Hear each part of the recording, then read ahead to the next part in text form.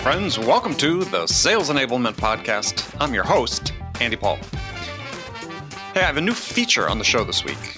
And in this segment, I'll be having friends stop by to have some rapid-fire conversations about trending topics in sales. So joining me today is my friend Howard Brown. Howard's the founder and CEO of RingDNA and one of the most interesting people I know. He's an incredibly successful serial entrepreneur, a clinical psychologist, and an expert on the psychology of selling. And be sure to stick around for my main guest today. That's Michael Tuso. He's the Director of Revenue Performance at Chili Piper.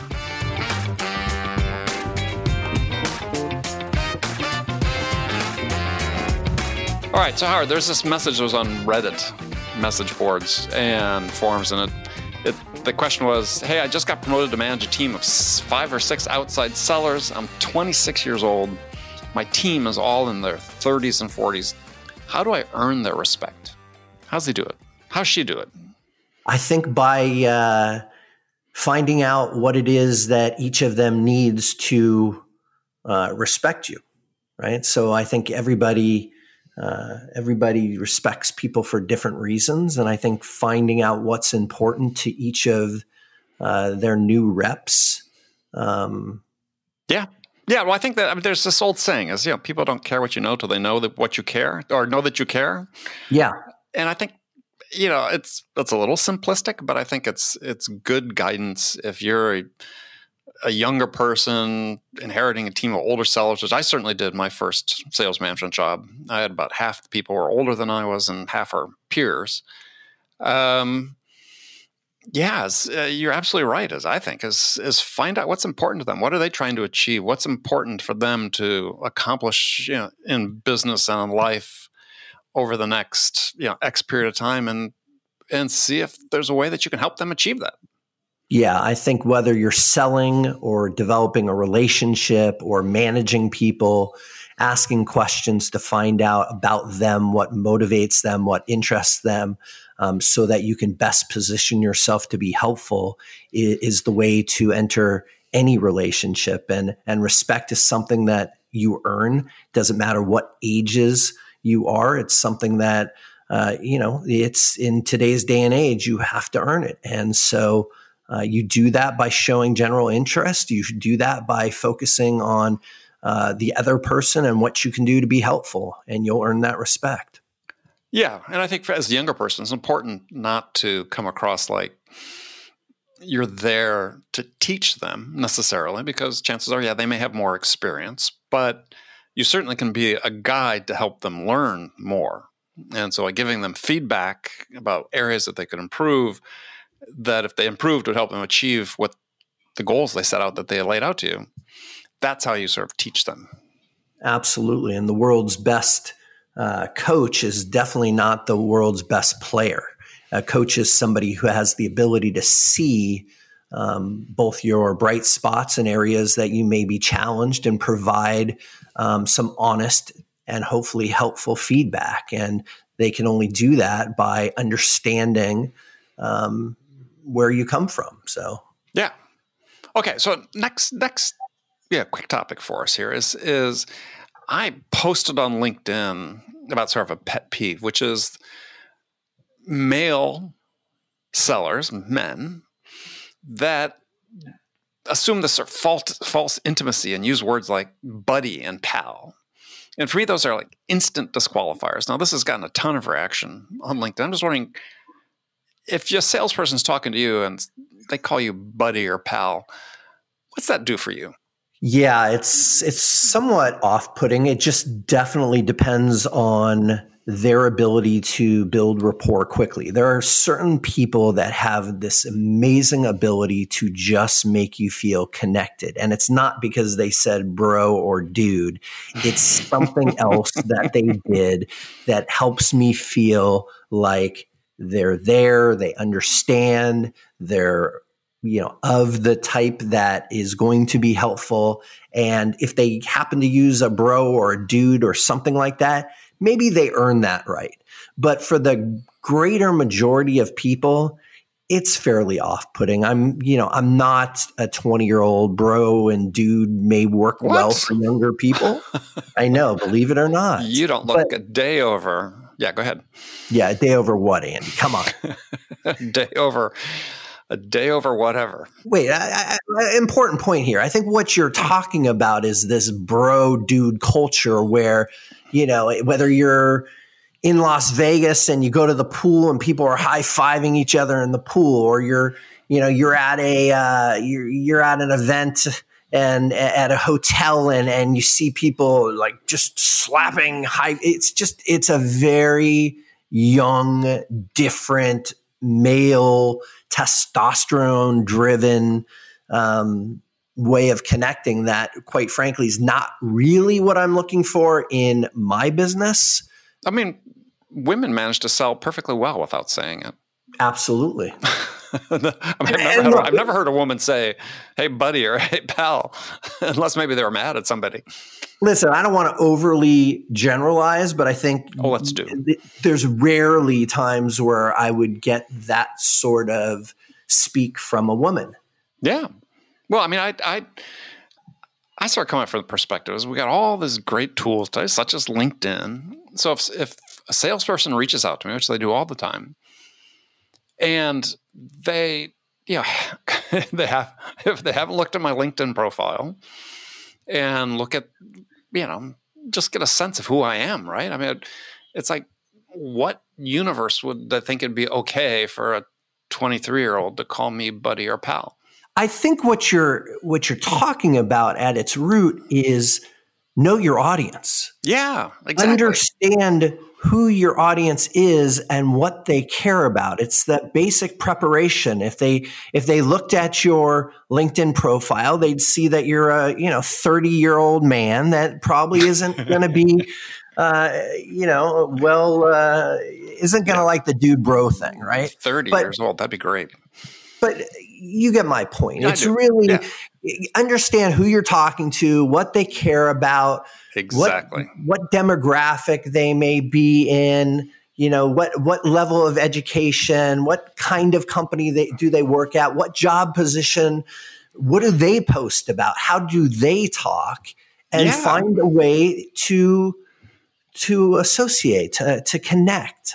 Yeah, I mean, for me, it's not like I don't have a public record, 800 plus podcast episodes and similar number of posts and so on. It's like, yeah, to your point, do your research, get a clue. It's just lazy. Yeah. And that's part of it. I think that's the part irritates me most. It's just lazy and careless, and it doesn't have to happen. Get a clue. Right. Get a clue. Get a clue. All right. So another topic, there's been increasing writing on LinkedIn Talk, on LinkedIn, about a topic that I think is near and dear to your heart because of your background as a trained psychologist, is about mental health in sales. And I was reading something a couple weeks ago, and it didn't give a source for the data, but it said that sellers are 3 times more likely to struggle with mental health symptoms than the average American, and 2 in 5 sellers struggled with mental health issues in 2019. Pre-COVID. And this is like a third rail. People talk third rail in politics being, talking about Social Security. It's like the third rail in sales. It's like almost no one talks about this. And this is such a high stress environment. Why can't we cultivate a more open discussion of this? I think that there are definitely those who have been trying to open up about mental health in sales. Richard Harris is one example. Right. I did a webinar with him on this very topic. I think in general, people have always found mental health to be somewhat stigmatized and fear that you will be thought of as different or less than, and people are afraid of appearing vulnerable or weak when in fact being open and honest and dealing with your issues or drinking or alcoholism or self-esteem or depression is actually not only the first sign of or the first steps in getting healthy, but it really is allowing yourself to not feel so much shame and embarrassment, which is a lot of times a big part of what people are dealing with underneath it all. So sellers value themselves a lot of time by their ability to hit a number or hit quota, achieve it. And when they miss, they feel less than. When they succeed, they feel more than. And so much of your self-worth is tied up in your sales success. And ultimately, when that much of self-esteem, your own confidence is tied up in something external, that's bound to lead to failure and breakdown because you're not always going to be successful. You're not always going to feel good. And figuring out how to see yourself as a thinking, feeling human being who has good days and bad days, good months, good quarters, and that doesn't define who you are, I think is a real strength. Yeah, but how do we do that though? Because so much of the focus, understandably, it's a performance-based profession, is on performance. How do people disconnect from the idea of the quota being a measure of their self-worth? Yeah, I think it's somewhat deeper than that. I think it's people who are looking at their quota as a measure of their self-worth have always looked at something external as that is their self-worth or what they're ultimately how other people see them. So I just think that continuing the conversation and having people who have been successful, who have struggled, being open about that and honest about that, I think paves the way for others to also open up. And I think you had Chris Anthony on a couple of weeks ago. Chris struggled with alcoholism and has done an amazing job in building a career. And he heads up a really big business unit within Salesforce, and he's been incredibly successful. I've known countless people who have struggled, including myself, with different issues over time. And it's my ability and others' ability to face that and be vocal about that in fact empowers people. So just like a great coach finds a way to motivate people and finds great ways to connect, being open and honest about their own struggles, I think will allow people that they work with to also open up and face that. Okay, good. We're going to come back to this. This is a topic we're going to talk more about on the podcast because I think it's not enough people are, to your point, are opening up about it. And yeah, I think it's a big problem that just people need to feel empowered to talk about. And unfortunately, I think so much of sales is based on fear. You and I have talked about this before, is I think that people cover up their own feeling of inadequacy by instilling fear in others. And we just need to be able to break that chain. Yeah, I'd love to talk more about this. Listen, my first technology company was a company called For Therapy. The prime mission was to connect the 2/3 of the American public who suffered from a behavioral health care disorder with those who could help them, whether that was a public forum where they can openly chat, whether that was articles written by professional therapists, whether that was therapists or psychologists that were looking to fill their practice with the right type of patients that fit a specific profile, or drug and alcohol treatment centers. We grew that thing to over 1 million unique visitors on a monthly basis. Wow. And it was a needed service, and the internet was perfect vehicle for people to anonymously log in, find things that they could relate to feel like they're not so alone, because a lot of people just feel alone in it. And if you can read other people's stories, if you can connect with other people, that's where the healing begins.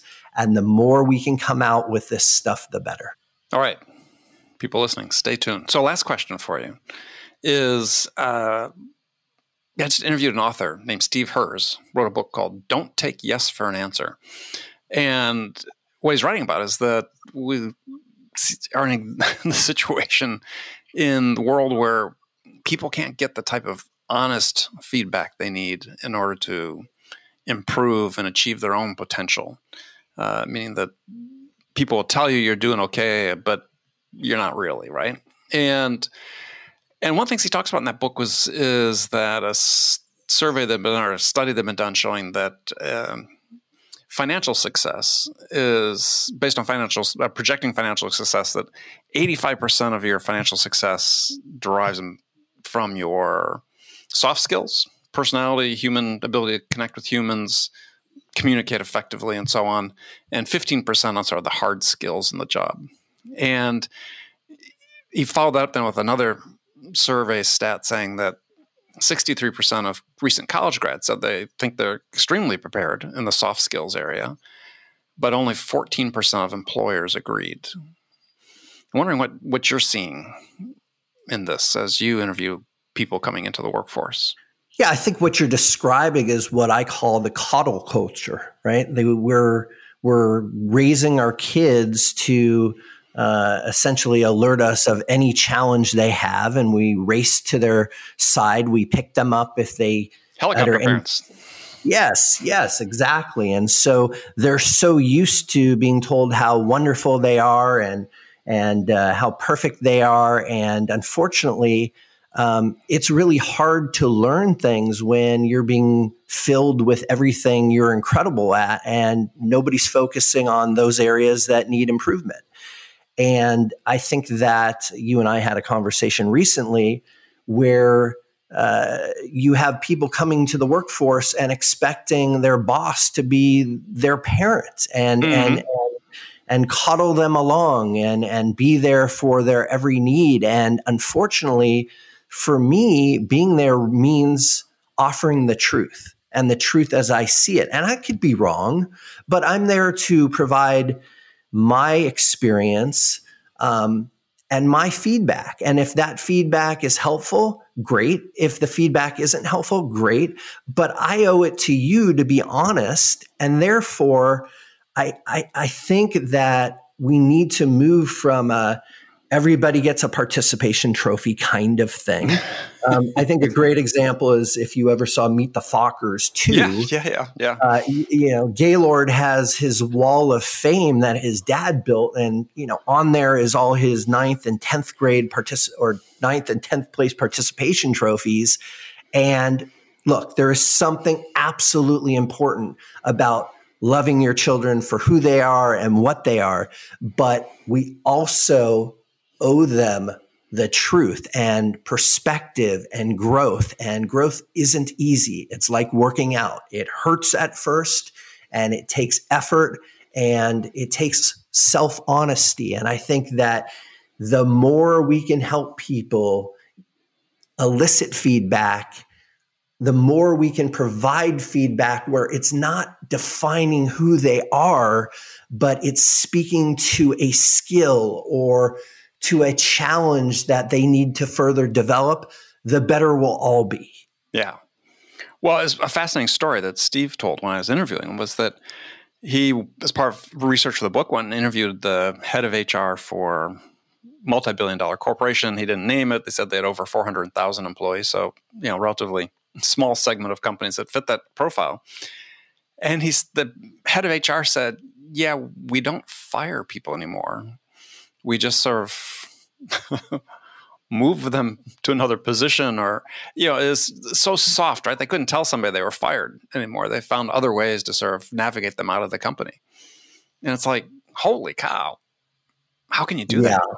Right? I mean, it's for the entire company. No one's getting an honest assessment of, hey, this is what you need to improve, or, this is actually, I heard another story recently of companies that no longer do PIPs when people are on probation. It's like, well, if you have somebody who has a performance problem, how do you work with them on that? I mean, it's amazing. It just seems to be, I said, permeating corporate culture. Yeah, and I hope that some of that starts to change. I think that it's definitely been an environment where it's extremely difficult to hire people, much less talented people. And I think, like anything, the pendulum may have swung too far to coddling their every need, whether it's emotional, nutritional, and so on. I think that we have done a disservice for quite a while, because my job as a leader is to help people develop into great leaders themselves and to help their team grow their skills and be more effective. And if I am not providing feedback, honest feedback, then I don't know how to help people achieve the things that they want to achieve. Exactly. So great topic. Thank you, Howard. All right, next up on the show is my main guest today, Michael Tuso. Michael's the Director of Revenue Performance at Chili Piper. And in this episode, our conversation is focused exactly on that, revenue performance. What it means, who it affects, what it impacts. Sales is all about change, especially when it comes to improving revenue performance. And Michael and I get into the details of how he works with his sales team and sales leadership to plan and measure performance improvement. We'll also talk about one of my favorite topics, which is what are new metrics or KPIs we can use or should be using to more accurately measure performance and performance improvement and do that in a more meaningful way. Quota's past its prime, and we need more modern ways, more modern tools to look at sales productivity. And we'll get into that in our conversation as well. So all this and much, much more. But before we get to Michael, I want to remind you to subscribe to this podcast wherever you listen to it. And if you subscribe, we'd certainly appreciate it if you could give us your feedback about how we're doing in the form of a review. Thank you for that. All right, let's jump into it.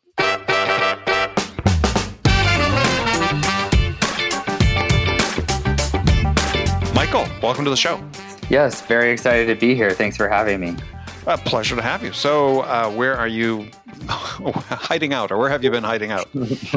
Yeah, absolutely. I am in Southern Oregon in a really cool town called Ashland, Oregon. Very cool town. Yeah. Unfortunately, no Shakespeare this year, I imagine. Yeah, I think they're doing something virtual, so I'll have to check that out for sure. Yeah. No, it's a very cool place. You're normally in the Bay Area, right? Yeah, I've lived in the Bay Area, not for a ton of time. I lived in LA before that, but yeah, I normally live in the Bay Area, but in the past couple of months, I've been up in Oregon. So sort of in the middle of nowhere. Does it feel safer being in the middle of nowhere?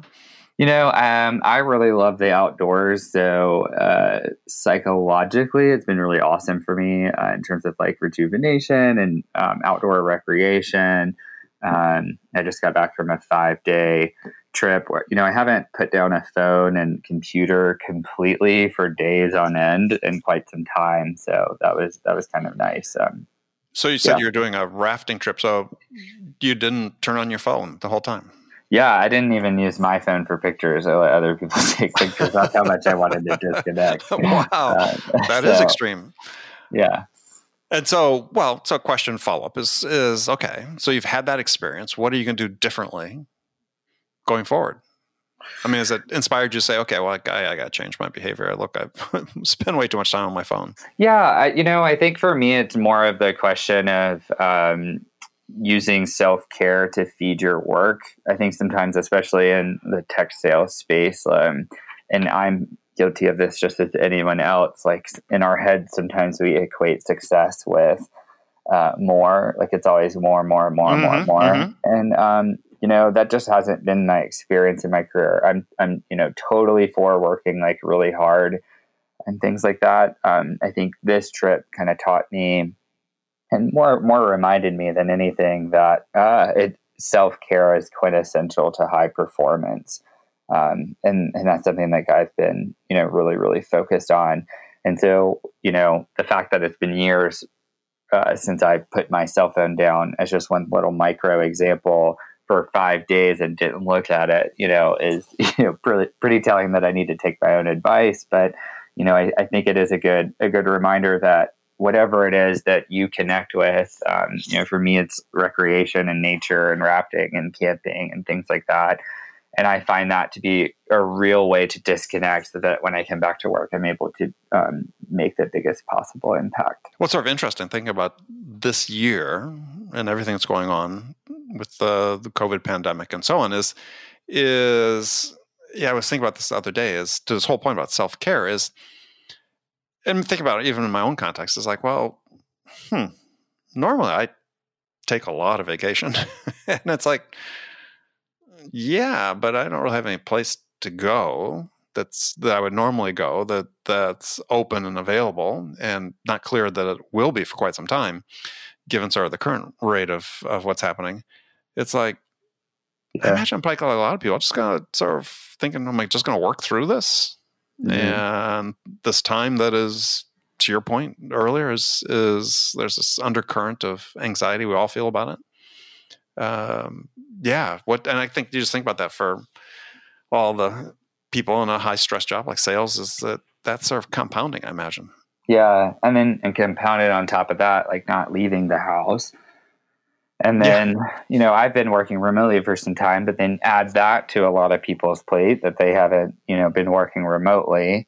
And then, whatever fears and anxieties people have about themselves or their families, or, any given set of news and current events that people have gotten, as stressed. I think it's now is the time, very frequently I find, especially with sales reps, when they start getting stressed out, they stop doing the self-care things. And I've even caught myself doing that. And it's like, it's hard for cortisol to coexist with things like learning and investing in yourself and meditation and, things like that. And, so I always, like, when a stressful event happens, I go, okay, where's the antidote to this? Where's the way that I can, rejuvenate faster and rest? And then so during this time, I'm sort of preparing for when we're on the upswing, but also not like losing whatever opportunities are happening right in front of my face at that time. So to your point about vacation, like I had several planned for this year. One was in Ireland, one was another place abroad. So we quickly were like, well, we could say that, this is happening to us, or we could say, how do we adjust and actually keep having fun, keep having really, cool plans, and sort of involving other people around us in those plans and things like that. So, that's kind of how the rafting trip for us was born. Actually, we were around a campfire talking about it and just kind of came up, and then we just did it. So adaptation is key. It is. Yeah. We're still working on that. I mean, we did adapt by leaving Manhattan and coming out to San Diego. That helped quite a bit. So a little more access to nature more immediately here, and way fewer people, even for a big city. So I imagine it's going to be a tough. It is already tough, but I think tougher. The parents that look forward to summer vacation, or then look forward to the end of summer vacation, that may not be any different this year. They may still have the kids at home. You got two parents trying to both work and care for kids. And that's quite something that everybody's experienced at this time. So self-care, obviously very important. So I remember, we met, I guess, on LinkedIn, right? Yeah. Yeah. Cause I remember coming across something you wrote there and thinking to myself, what a smart guy. We should get him on the show. And here you are. Thanks for having me. Well, I'm glad we were able to get you on. So you're interested in your job. So you're director of revenue performance at Chili Piper. So, well, first of all, just tell us a little bit about Chili Piper so people know that, and then we'll get into my questions about your job. Yeah, absolutely. So we work in the sales and marketing space, most notably. Chili Piper was born out of scheduling. Now we handle the scheduling of your inbound leads. So there's this problem of leads not being connected to sales fast enough. Harvard released a study that if you don't get in touch with them within the first 5 minutes, the probability of getting connected with them decreases by 88%. And Chili Piper basically solves that. People usually have tried to solve it with things like SLAs and things like that in the past. So Chili Piper immediately schedules the meeting upon form fill. We also have some interesting email collaboration tools that we're in the middle of launching right now as well. So that's a little bit about us. Yeah, it's interesting. You bring up those stats, and actually, I think they all come from sort of this original sort of. I think it was an MIT study actually with that InsideSales.com had commissioned. Yeah. Now, 15, almost 20 years. It's like makes me wonder. Is that still the case? Because I was reading an ebook just last week that had just been put out by another tech company, quoting very similar, the same data. We all have the same data, which I think is a problem, right? Is that there's so little actually research done about sales that when we get these data points, we all glom onto them and keep repeating them forever. This being one of them. But I'm a huge believer in this whole concept of responsiveness. I think, the concept of speed to lead and being first has a tremendous competitive advantage. I think that well, I'll let you respond to that first. Do you agree with that? I imagine you guys do at Chili Piper. Yeah, absolutely. And, I agree with the point that stat is outdated wholeheartedly. And so that indicator to me and sort of the underlying assumption that we're making is that you have to be faster than that even to be successful. And our data, even though there aren't tons of data publicly available out there, the data that I see, at least with my own sales team and companies that I work with on a regular basis, that the faster that you are at capturing that prospect at the point of interest, really the better off it is. And that's been really consistent over the 2 million plus meetings that, we see booked on the platform and more. So I totally agree with the point of some of the data being, outdated and that lends itself to we have to be even more responsive than that. So I totally agree. Yeah. Well, I think it's a good point. Is we have to be even more responsive. And I think there's sort of two aspects to that. One is what constitutes being responsive. Because I first wrote about this topic exactly, in my book in 2012 or 2011, talking about responsiveness. Responsiveness is just not speed. Is you can respond quickly to someone, but if you have nothing of value to give them incentive to keep going with the conversation, then in my mind, you're not responsive. You're just fast. And I think it's that combination of speed and value that constitutes responsiveness. And I think that's the critical thing is that if you can respond with value quickly, then part of what happens is in my experience to show over too long a time to count, is that you start reducing the customer's incentive to go talk to anybody else. Yeah. And this is a concept I find so interesting. Is sellers automatically assume that every deal is going to be competitive, and that maybe the customer's intent to talk to multiple vendors. But when you look at the psychology of how people are making decisions, is generally people want to gather enough information to make a good decision. And not necessarily the best decision. If that's the case, being first with value gives you a huge leg up.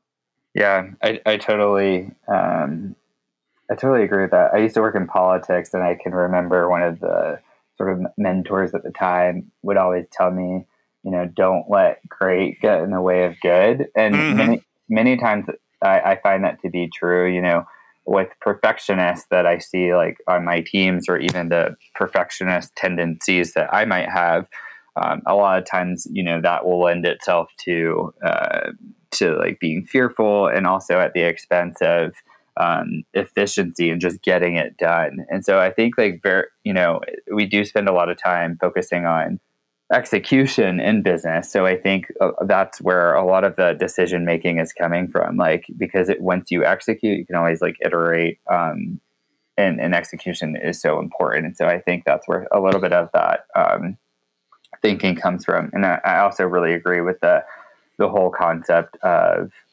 providing value in addition to that speed as well. I couldn't agree with that more.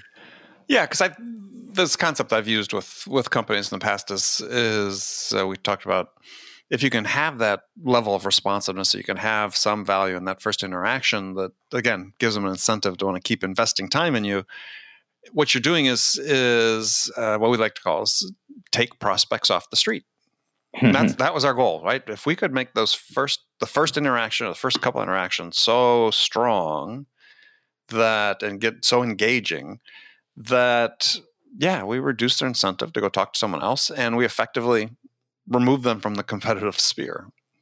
Yeah, this is one of the first, actually the only LinkedIn article I've ever read. I've written quite a few blogs, but I always consider myself to be a coach for the sales team now. My first job ever, as a teenager, was a karate coach, basically. And I asked one of my mentors, who I think is an 8th degree black belt now, and someone I really, really looked up to, and I said, why did you choose this school? And he said, I called the school closest to my house and they didn't pick up the phone. And then I called this place and they picked up the phone. And almost 30 years now, he's been there. And it was literally because it was so easy for him to convert. Right. That's a really specific example, but that same thing happens in B2B sales every single day, and people don't do anything about it. They aren't as scientific about what's actually happening at the top of the funnel. So then it creates friction for the buyer that they don't even realize. So I always tell people, have you ever gone through your own cycle and ask yourself the question, how can you make this process, how can you make this process better? And so frequently people don't, and then the second thing I always say is do you talk to their customer about what they think about your processes? And again, the answers to those questions are typically I haven't done that or thought of that. So, I think if you want to see problems in your own buying cycle, walk yourself through them or put yourself in the position of sales rep. I'm sort of experimenting with that right now. And I every so often taking on some of the accounts to learn, okay, there's a problem here and I can't quite get it through communication.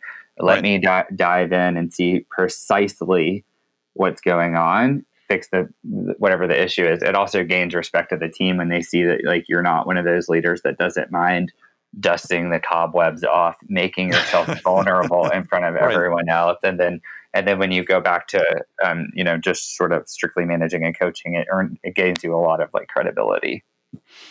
Yeah. I mean, gosh, a ton there in your answer. And I think one thing for companies that you talked about is, experience your own selling process as a buyer is really important. And I had a similar story to yours about your karate coach, and started calling the one closest to his home and so on. Is remember years ago had a ant infestation in a home here in the San Diego area, and at that time went online, relatively rudimentary ads online at that period of time, but chose the one that came up first in the search returns and called them. They were a big name company, and first of all, no one answered the phone. It goes to a message, and they start patting themselves on the back about, we have such great level of customer service. We guarantee you'll get a call back within 24 hours. And I'm sitting there going, I've got a river of ants about 6 inches wide streaming across my floor. I need to do something now, right? So I called the next one on the list, and they came out in 2 hours and took care of it. And that's who I always used. So if you make it, they were so proud of their process, but the fact is the process was a reason not to do business with them. Yeah, that's so true. Be careful what you pride yourself on, I guess, is one of my takeaways from that, because it might not be what your customer is looking for. Yeah, and you need to know that. So, all right, so you're director of revenue performance. So what does that mean? Because you don't see the title very often. Yeah. I wrote a post recently about this, and I've actually did a LinkedIn search and a Google search as well, and spent quite some time looking, and it didn't find anyone with the title. So I think I'm the only one with the title, but I hope that changes. And I was at a conference, and we were sort of talking about my promotion, but I told the CEO months earlier that I didn't want to be a director of sales. I said if it's any indicator that the average tenure is 19 months, I said, to me, that's not a big enough impact. And I said, I want to make a really big impact on a company, and you simply can't do that in that amount of time. And he sort of paused for a second, and I could tell he was really internalizing it and found it to be a really good idea, that I didn't want to follow the same trajectory of maybe even some of my mentors did. And instead, he saw that I really wanted to carve my own path. So then he sort of posed the question back to me and said, so what do you want to do? And I said, well, I want to do the things that I am doing right now, but across the entire revenue funnel. Plus, I want to own special projects. The things that I owned at that time and still do were coaching, training, enablement, and really owning the learning of everyone on the revenue team. So for us, we define that as SDRs, account executives, and account managers. So I own the training, enablement, onboarding, coaching, ongoing coaching for all of those teams. And then we sort of came to the revenue performance as something that was all encompassing and focused on those key things. We chose not to call it enablement sort of intentionally, because we wanted me really focused on each individual's tailored performance by individual and holistically as a group. So that's basically how we came up with Director of Revenue Performance. Yeah, I like it. I mean, well, first of all, there's still a fair amount of debate about what enablement really means. I agree. And so, yeah, having something that speaks specifically to revenue performance, I like. Now, why revenue performance versus sales performance? And this is this is more driven by my curiosity, because it seems like everything that previously had a sales title before it, sales ops, sales sales it's now revenue ops, revenue performance So is there is that just a matter of a distinction without a difference, or how are you guys looking at differentiate the two? So I strongly favor, obviously not just because it's in my title, but I strongly favor the sort of almost like a movement. You have CRO, you have Director of Revenue Operations, Revenue Enablement, many different. And it really, for me, stems from the idea that no one single person is responsible for revenue. And I think sometimes we like to dump a lot of that responsibility on a VP of sales and say, wave your magic wand and go do sales. And it's just really a lot more complex than that. And really every individual in a company in one way or another is responsible holistically for the business being, successful. If someone in CS isn't pulling their, weight, that hurts another department and vice versa. So for me, I am deeply passionate actually about this trend towards revenue, because I think for me, it implies a more scientific approach. And it also implies we're sort of all in this together, and it isn't just sales' job to create a business. It's everyone's job. And I think sometimes we forget that we're all creating a business. It's not just sales. So I really like the trend, and that's sort of part of my reason for really pushing for that instead of sales and my own personal title. Sure. And I encourage others to do so as well. Okay. So who do you report to? The CEO. Interesting. So did your CRO have a problem with that? So we don't have a CRO. We're still pretty small. Okay. I was also the first management hire, less than 10 employees. So, all right. Well, that's good. Yeah. I mean, somebody's got to be there from the beginning and have the history of the organization and so on. Okay. So let's talk about this just idea of performance, because this is, people listen to the show know this is one of my passions. So how are you defining performance? That's a really good question. I really take an individual approach to performance, and I really try to manage to skills of that respective individual. And you can hear it on sales calls, right? You pull two random calls from two different people. Inevitably, they're going to be different things that they do well, and different things that they don't do well at. And so this idea of a cookie cutter approach to learning and development, or no approach at all, where you just say, here's your number, go hit it. I really think that one of the biggest problems in sales and business today is we tell people, here's your quota, and then we don't show them how to do it.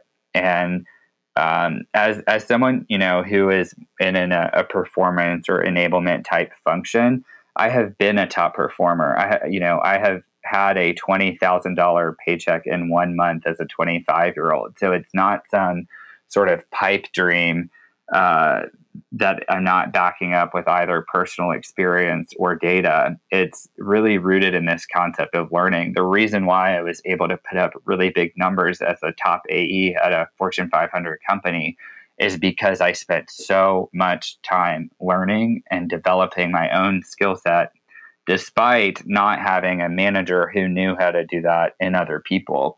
And ever since sort of that moment, I was sort of, borderline obsessed with this concept of like, if you focus on this learning and development piece, everything from retention and attrition, like those, it just gets so much better in retaining top talent if you just spend time on some of these more intrinsic things, like coaching them from one point to another successively through their careers.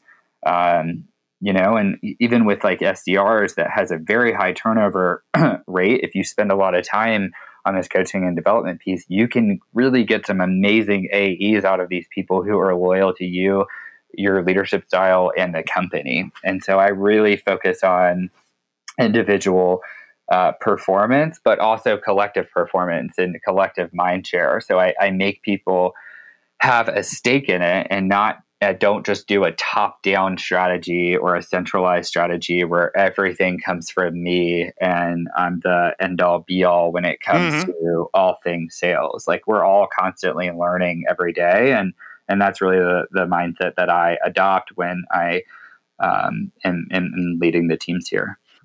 So this is sort of the core question is both, it comes from two angles. One is, how much responsibility should you put on the individual for their own development? Yeah. And versus what the company is responsible for. But sort of the flip side is, as the individual, how much of your own development should you take responsibility for?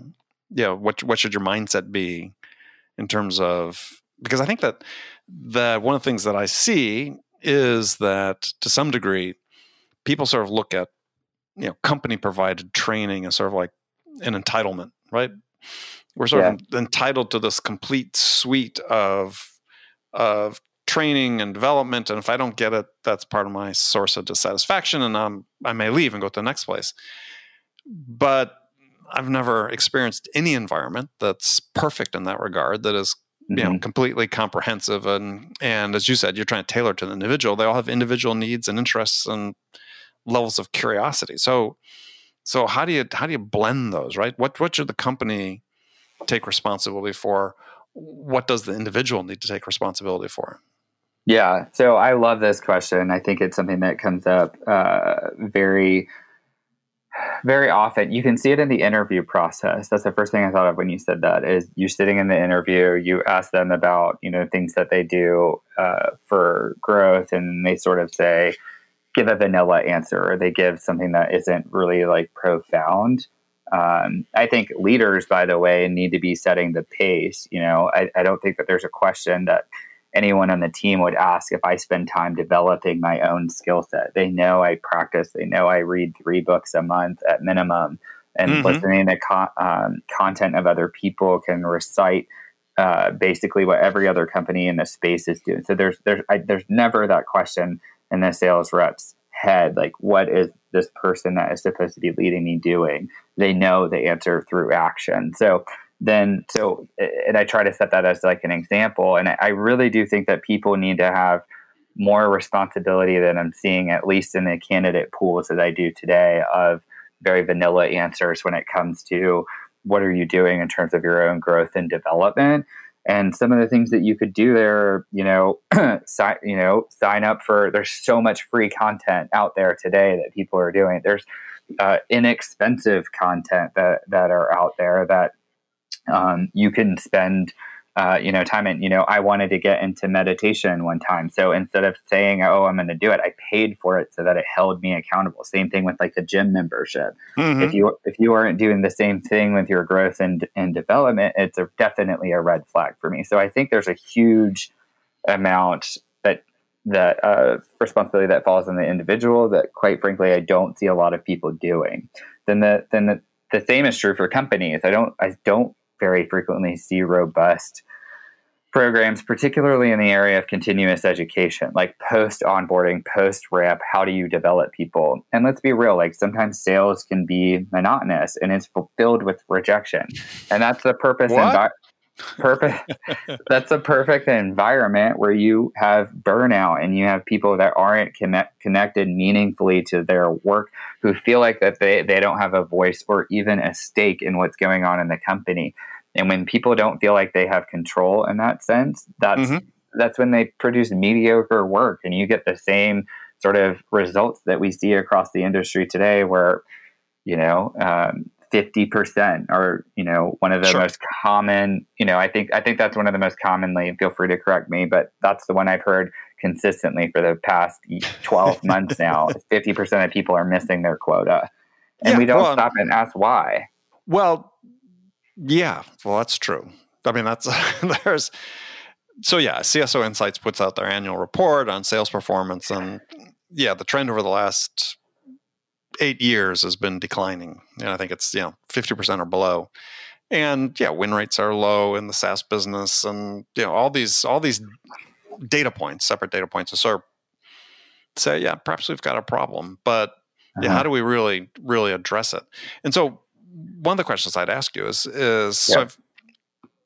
what I've seen throughout my experience, but it's becoming more clear these days based on what's happening, is that if you say, okay, sales performance improvement, revenue performance improvement is a process, that the sort of rate determining step in that process is actually improved performance on the part of the managers.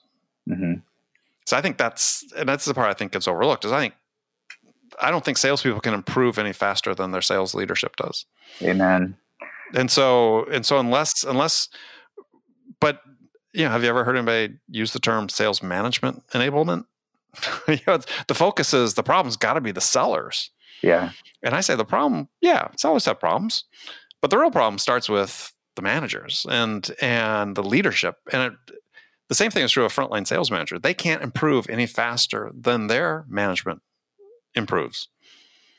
Yeah. And it goes all the way up to the top. Yeah, I agree. I had been a manager for like 7 years or more before. I think it was 7 years before I ever got formal training. The average is 10, by the way. The first time you get training? 10 years as a manager before you get your first training. Yeah. That was just interviewed a guest on the show about that about a month ago. Peter Economy. You can read his book on first-time managers. Yeah. Yeah. And if you have one bad sales rep, that's a problem, obviously. But if you have one bad manager, that's up to, I've seen up to 15 direct reports. 15 bad reps. Yeah. Yeah. Or suboptimal reps, let's say.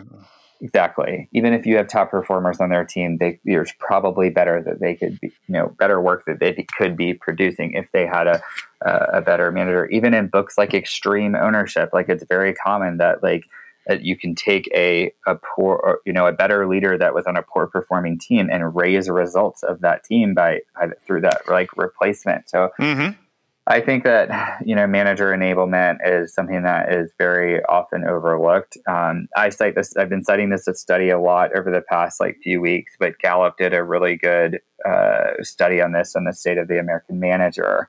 And they really break down this phenomenon in sales. And I don't know why anyone's not talking about this, quite frankly, because it's this whole phenomenon of you promote the top performers, the whale killers or whatever you want to call it, these really pejorative ways that we label people who are top performers, and then we don't enable them. So then what happens is they start telling people the default, which is like how they did it, which isn't always applicable to other people. And being a coach, usually not applicable. Yes, exactly. And exactly. And it's not to say that a top performer can't be a top manager. I totally kind of agree with that too.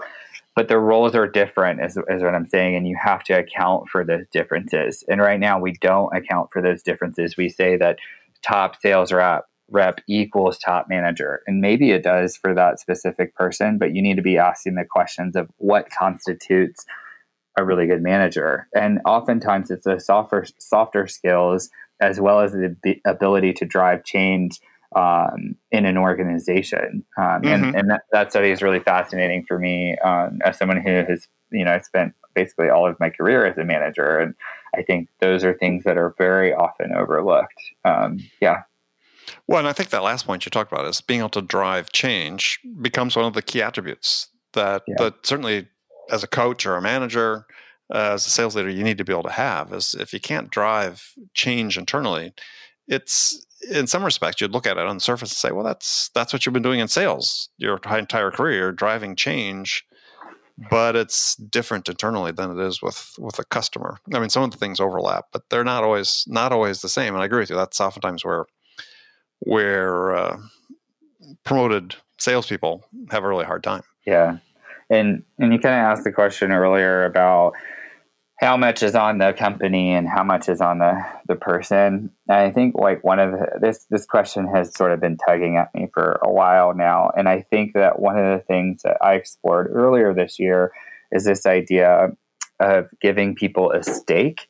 And so one of the things I did was I explored with some of our revenue team, and I had them actually lead the trainings. And usually we think of like sales leaders only leading the trainings, and all of the organizations I've been a part of until this point, the sales leader always led the trainings and always led the coaching. But I said, what if we reverse engineered this to give people a stake in what's going on? And the results were crazy. We saw that people reinforcing concepts without me having to say anything. They said, "Did you try doing this?" Or, "Oh, you could try getting better at this." And it all. The only thing I did was I did spend a ton of time with people on how to get the right content and coaching them on how to deliver it and how to get engagement from the team. And then I also was able to reinforce it myself through one-on-ones after. But that simple act of saying, hey, I think that you're the right person to lead this. Will you help me with this? And then them running with it. I had one person that spent 40 hours. I didn't tell him to. He just did it on his own. 40 hours crafting a presentation that he did in our sales training that we still cite regularly today. And so for me, this is that crux of what you're talking about, which is how much is on the individual and how much is on the company. And to me, that was an answer that checked both of those boxes. Yeah, and I think that I love the fact you're doing that, because I think one of the things that addresses as well is many people have heard this term, this study done by these, I think, Cornell sociologists, Dunning and Kruger, that discovered what they call the Dunning-Kruger phenomenon, that people overestimate their capabilities and therefore underestimate what they need to learn in order to keep improving. And so they stop learning. And I think that if you take top performers who think they know everything and force them to teach something, they begin to learn pretty quickly that, there's a lot that I don't know. And maybe it stimulates their engagement in their own development in a way that maybe they had stopped before. That's so funny you bring that up, because I've had top performers who Maybe it wasn't, isn't always the easiest to get a top performer or someone with a lot of tenure to, historically that's been a tougher area of motivation than maybe someone more junior or more junior to the company to engage in learning or the behaviors that you'd like. So again, yeah, I love that. I actually experienced that firsthand too. And, afterwards the salesperson said, "Oh my gosh, I don't know how you do this every week." So at least I got some of the empathy out of it and was able to be helpful later on down the line. Perfect. All right. Well, Michael, unfortunately, we've run out of time, but tell folks how they can connect with you. Absolutely. I'm super active on LinkedIn. So if you message me, I will respond, and more than happy to engage with people on LinkedIn. Great. Michael, thank you so much. We'll do this again. I didn't even get to half my questions. Yeah, absolutely. Looking forward to coming back. All right. Thanks. Okay, friends, that's it for this episode. First of all, I want to thank you for taking the time to listen. I'm so grateful for your support of the show. And I want to thank Michael Tuso for sharing his insights with us today. Now, if you enjoyed this episode, please subscribe to this podcast, Sales Enablement with Andy Paul, on iTunes, Spotify, or wherever you listen to podcasts. And if you could also leave us a rating or review, let us know how we're doing, well, we'd certainly appreciate it. And you can do all that on your phone in less than a minute as soon as this podcast is over. So thank you for your help. And thank you so much for investing your time with me today. Until next time, I'm your host, Andy Paul. Good selling, everyone.